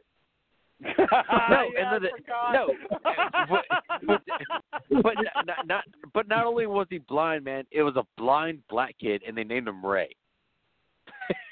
Yeah. Thanks, Ray. like the one blind kid, he throws it. He's like, "Oh, sorry about that." But when we catch up to Morgan on the beach after she decapitates the one hunter, this is kind of like her redemption as far as Suzuki's concerned. And she's like, "You know what? I'm sorry that you're not a Falcon anymore. Come on, bring it in for the real thing. Give me a hug." And she slides that machete right into her chest. And she's like, "Oh, shit, that was an accident. I didn't mean to do that." So when Emma kind of recovers, she's like, "What's going on?" Whoops, gonna push it in again. Whoops, I didn't do anything. They did it. They totally did it, and I had nothing to do with this. So let's just get out of here, huh? I was like, okay. So Morgan is just, on the evil front. I liked it. Again, special effects were great, but at the same time, again, we have these moments of horror movies where all of a sudden bodies are squishy and made out of Jello. No resistance, no nothing. Adult-ass fucking machete going through like it's a fucking samurai sword. And it was just like, come on, can't you give us a little resistance of some kind? But no, it just slips right in. No, that's sharp, dude. Yeah, it was probably really sharp, so it probably worked that way. I don't know. I mean, it was just cool to see Morgan being evil and kind of showing her true colors, and that she's just fighting for herself. She's not really a part of the team. Gotta do what I gotta do. Which isn't evil. It's not evil. Yeah. Okay, it was an accident the first time around. 2, she just didn't want to get blamed, so that her sticking it back in, you kind of can't defend that. She fucked up there, but she's pretty much the Starscream of this movie. If you ever watched the Transformers when we were kids, Starscream was all about just wanting to take over the leadership of the Decepticons. And in Transformers the movie, he literally throws fucking Megatron out the side of a fucking spaceship. He's like, "Bye, see you later, boss." And fucking tosses him out. Megatron's busy begging for his fucking life, man. That's all. Morgan wants to be the leader. We've watched her with multiple characters here show that she's jealous. She shows that, she feels like she is better than all of them. She certainly looks, as far as, and I'm not even just talking about, being the hottest out of them all. I mean, physically, out of this entire crew, she's, she's built like she's an athlete. The rest of them all kind of just look like dainty-ish girls, except for the thug ones. The gangsters. So it's just within character, and I like it. You know what I mean? Again, I love great characters. I love a character like this where it's like, I'm going to survive because I like you. I kind of like you, I think, but you know what? My life is fucking more important than yours. She also wants to you're dead. Return whenever she wants you to say it. So, Tatiana gets captured when she goes to the hospital, and she tries a car that she thinks is going to be the main road, but it's just really tough and bank. She's captured by the Dodgers. Jean, Emma, and Morgan going to the hospital. They decide they're going to go into the RV and see if they could find a phone to call the police and say this is happening. And they have bars in the phone. So while Emma just owns the fucking she's hungry. Instead of calling the police, Jean calls. She cursed him out. I fucking loved it. Yeah, I'm going to call the police. Oh, Serge, you motherfucker. How dare you fucking cheat on me? What the fuck are you doing? Did you get the cops? No, said that. Meanwhile, Serge has another woman that's hanging out with him because apparently he gets around real well. It's the girl at the beginning who he had to help. She got hurt, which is why Emmy was in the game in the first place, the one that Morgan spikes off of. The reason she was even in the game was because the other girl had gotten, quote-unquote, injured. But we kind of, I don't know, you saw that he had something going on as he went walking away with it. Like, they just had that look on their face. Like, they're going to go in the back and go bone. So I love the fact that she used the phone to do that rather than call the cops. And this is at that point where they decide their volleyball experience to take down the hunters. And it's kind of working for a little bit, but how much damage are you going to do with volleyball? Like, you're knocking them out. They're getting bloody noses and bloody faces. But they're going to... Well, these are the guns. And, she's roped. It's amazing. She gets roped. Back the microphone up just a little bit, monkey. Sorry. Huh? Yeah. No, Sam, back the microphone up a little bit. The heavy breathing's getting me hard. Okay. That's better. So, after the volleyball fight, we have Morgan being roped by the hunters and dragged away. She's like, please help me. Gene says, we'll come back for you, I swear. Like, we're going to come back. I'm like, I don't want to come back for her. You know, every person for them. They're still in the team kind of thing. And then we find out that Tatiana, Morgan, and Gene are all tied up, in chairs, and they're being tortured by the dude in the mascot uniform that was seduced by Morgan earlier in the film. And I love when the barman shows up. Now it's kind of like a cult movie where they're all wearing cloaks and weird kind of satanic cults they have in this basement. When the barman, again, has no lines, I love when he reveals Danny's head to Tatiana, and it's all sewn up from the shotgun blast that it took, and she's like, she's so beautiful. She's my love. What did you do? So beautiful. She's glowing. He sees the bite taken out of the ear. He just points the head at the two hunters behind him, and then he just walks away fucking mad. like, are you serious right now? God damn it. I'm just going to go sit in my throne, and you guys can just do whatever the fuck you want. Like, I had something set up, you guys, and you guys had to fucking bite it. Whatever, guys. I'm going to put it on the turntable, and we're going to put more head turns around. I think he was just upset that they broke it as well, Like, they should not have done that. They should not have taken the bite. Exactly, yeah.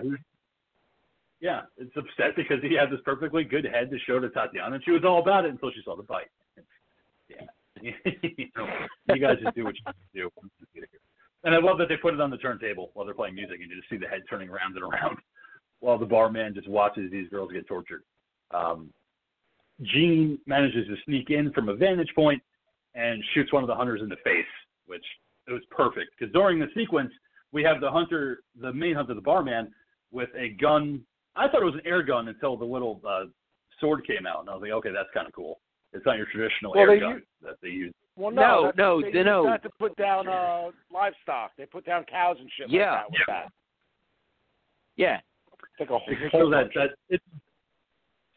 some of them use the ones that 6 inches cool. if you watch Vin Diesel movies, you know what you can do with 6 inches.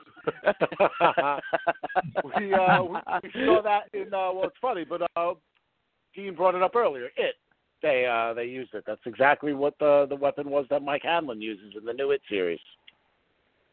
Yeah. I completely forgot that there was a blade in it because I thought it was like a soft bullet or something like that went into the head. But I'm mistaken. But anyway, this is being used to kind of pick who's going to die. Morgan has been chosen to die by the barman. But no, pick Tatiana. She's got the softer skull. I'm like, oh, you bitch. Like, every man for themselves. And just as that's about to happen, the hunter dies, and now all chaos is breaking out. Tatiana, with that fucking She-Hulk strength, manages to break those restraints real quick.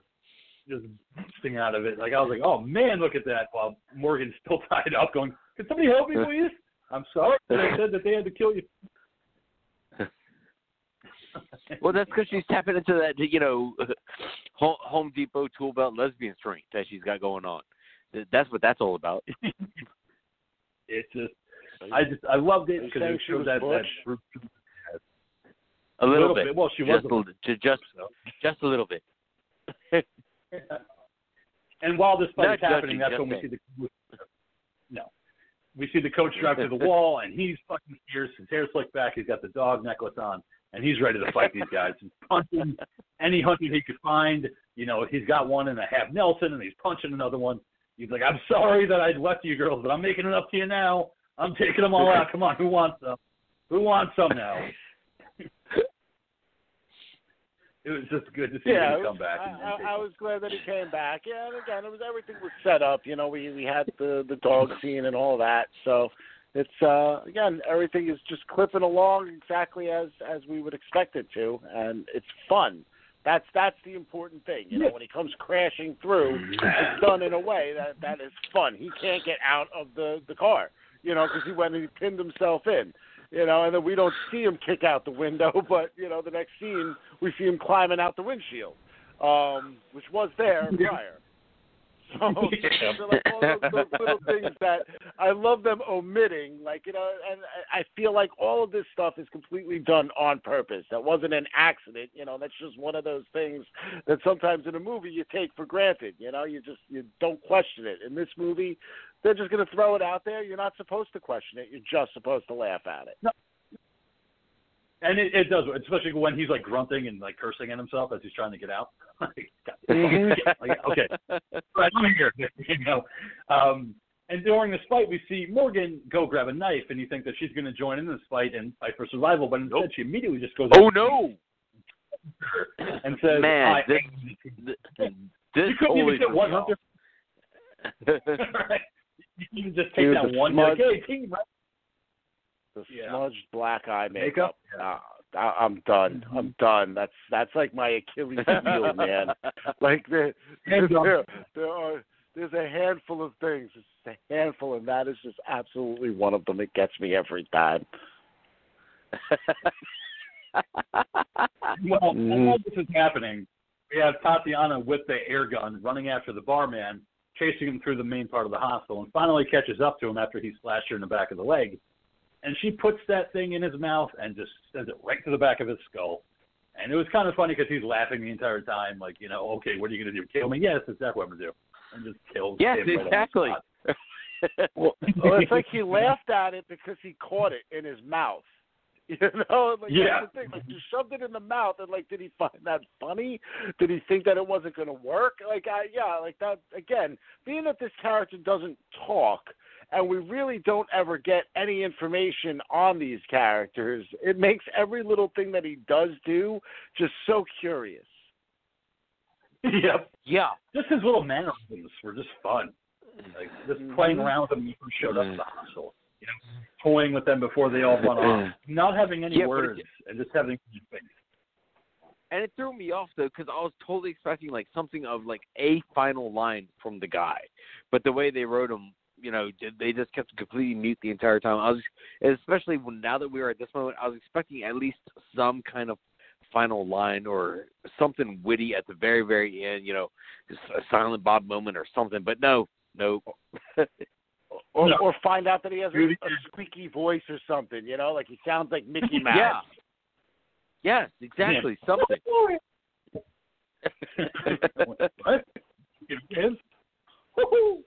As he goes to his deathbed.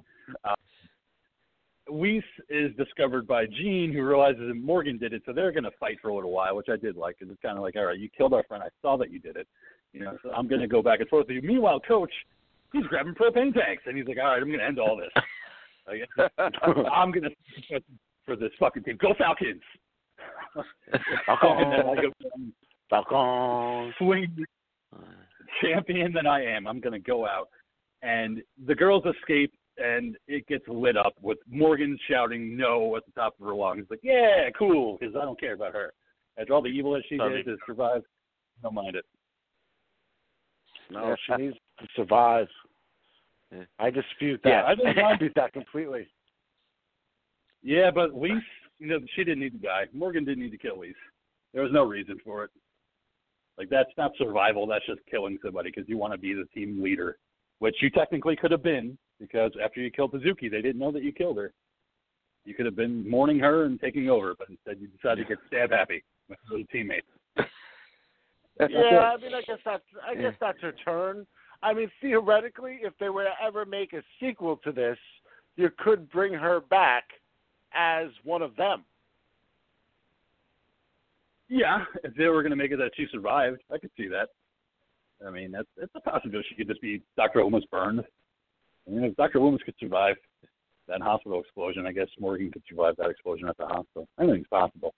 But yes, Tatiana, Jean, Emma, you know, they all survive and they go off to who knows where. Oh, that's right. It's Jean. It's not Jean. It's Jean. Did you guys watch the French version of this, or did you watch it with the English dubbing? I watched the So this was actually something that I totally wanted to add because it added like another layer of humor. I watched it with the audio in English, but also with the English subtitles turned on, which was completely different than the English audio, which I thought just added some great comedy to it. See, I can't do that. I watch this with the French dialogue because I want to hear what the girls actually sound like, and like I put the English dialogue on for all of 10 seconds, and it was just like, it was just so bad, like I couldn't do it. Well, badly done. yeah. See, They did get some energy. yeah. Well, see that was part of the problem that was, added to how horrible the movie was for me was just how bad the dubbing was for this movie. See, you guys got to watch really, it. I really can't watch bad. foreign films without the only things I can watch dubbed are cartoons because, like, for me, I don't have any frame of reference for the speaking. But if it's like an actual like film, and I'm watching the people's mouths do something other than what they're saying, then it starts to throw me off. And I watch everything with subtitles. It's just a habit now. But yeah, no. See, maybe you should try watching it in French. You might actually enjoy it a little more, man. It doesn't sound as comical as what the English dialogue sounded like. I'm used to Italian for cinema, so I'm used to bad dubbing. Like, it's not beyond me to watch a badly dubbed movie.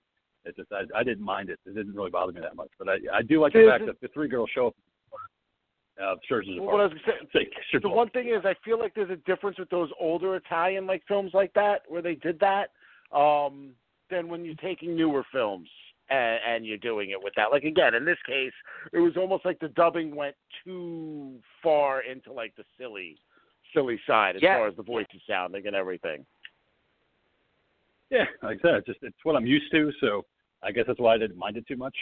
Because I've seen some Italian horror movies that really have bad dubbing, where it's just over the top, and then but I like the movie, so I kind of let the dubbing go by the wayside because it's just what I'm used to. But I mean, overall, yeah, having that ending with Serge was great, because it could lead to a sequel. But I just love the look of them. The bandoleros across the chest, holding shotguns. Yes, time for some ass kicking. It would have been great if that had a post-credit sequence of them walking out with Serge's head. Or using it as a volleyball. That would have been great. But,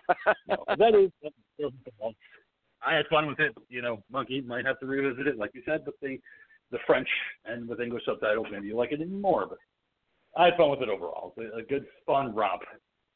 It's a waste. And it's a short movie. It's only an hour and 13 minutes. So gotta love those really short. Those shorts. Especially when they're in French, Dean. It's not a world. It's not a world film. Oh yeah. So that was The Girls with Balls from 2018. Next week, as we close out the show, the pick goes to me. And since my pick lands on Valentine's Day weekend, I decided to do a romantic horror movie, I guess you could say, but it is going to require you to go on Amazon and rent it, just like with Possessor, $3.99. Drop in the bucket. I don't do it too often, but this is one I've wanted to talk about for a while. From my number one pick of 2020, After Midnight, directed by Jeremy Gardner. Okay. All right, sweet. So I'm looking forward to it. I've been wanting to talk about it for a while, and I think it's a good movie to pick for like pre-Valentine's Day for people that are in relationships. This is the latest in that Ethan Hawke, Judy Delpy series, right? Yes, it is. Yes, I think it's the third one. Oh, perfect. Yeah. Perfect. Excellent. Yeah, Richard Linklater. The original title was supposed to be something else, but I think Jeremy Gardner was. So we're looking at the Midnight After, directed by Fruit Chan. Yep, that's the one. That is the one. Not starring Jeremy Gardner. Simon Yam, Janice Mann, and Tyra Hui. Why not? Go for that. You can watch that. It says $2.99, not $3.99. Is that French? I don't think it's the right. You're not looking at the right. No, movie, it says $2.99, not $3.99. After Midnight, directed by Jeremy Gardner. Last time I checked, it was $3.99. After Midnight by Jeremy Gardner. We're gonna let it all hang out. Yes, we're gonna shake my tambourine. It is it's gonna be a weird one. I don't really care if you guys hate it or not. It's a love of mine, this movie, so I'm really looking forward to talking about it. And I'm not going to give it away what happened. So we'll be talking about that next week. After Midnight, directed by Jeremy Gardner. Monkey, thank you so much for joining us. Do you want to hit your plug before I get to the Dean? No, just I'm the Mad Monkey. Thanks for listening to tonight's episode of Talking Terror, and let me come in your ear. Good night, everybody. Right. Thank you so much. And Dean, thank you, and I look forward to having you back here for our pre-Valentine's Day celebration with After Midnight. Girls with balls. There you have it. Girls. What can be said? What can be said better? Falcons. All right. Falcons. Want to hit us with Valentine's Day is coming up. It is. But you know what? It's definitely too late to be able to order something to get it in time for Valentine's Day. But St. Patrick's Day is around the corner. Extra shipping, man. There you go. Yeah. St. Patty's Day. Yeah, St. but Patty's also Day, get lucky on St. Patrick's Day, man. You Do the right thing on St. Patty's Day, you know. But again, remember, get consent and real consent. Drunk consent is not always real consent. There's probably some slight wiggle room in there somewhere, though. But remember, no means no, or no means yes. Yes means anal, or something like that. But anyway, the whole point of all of that was to go to Etsy, put in the search bar, all in one word, Bonfire Bee Designs, and you're going to find all kinds of gemstone jewelry, bracelets, pendants, necklaces, all kinds of stuff. You know, she crafts all this stuff by hand. She's making it in the house. It's a big mess everywhere. So get on over there and buy it just to get it out of here, man. It's taking up space, and I need space. You know, I've got all these Star Wars books that I'm collecting, and I need places to put them. And all this jewelry is all over the place. So if you buy that, it gives me room for Star Wars books, and then you know what? Then we're all happy, I think. Or at least I'm happy. You'll be happy because you'll have that. So, again, go Etsy, all one word, Bonfire Bee Designs. Aside from that, stay scared. Falcon. Falcon. Falcon. Falcon. Falcon. All right, and as always, I'm your old pal, the King of Horror, Andy G. Thank you so much for listening to this episode of The Falcon. As always, hail yourselves, hail Satan, hail Odorous. Watch horror movies, keep America strong. And we'll look forward to seeing you back here next week for After Midnight, directed by Jeremy Gardner, where love will tear you apart. Hail the Falcon.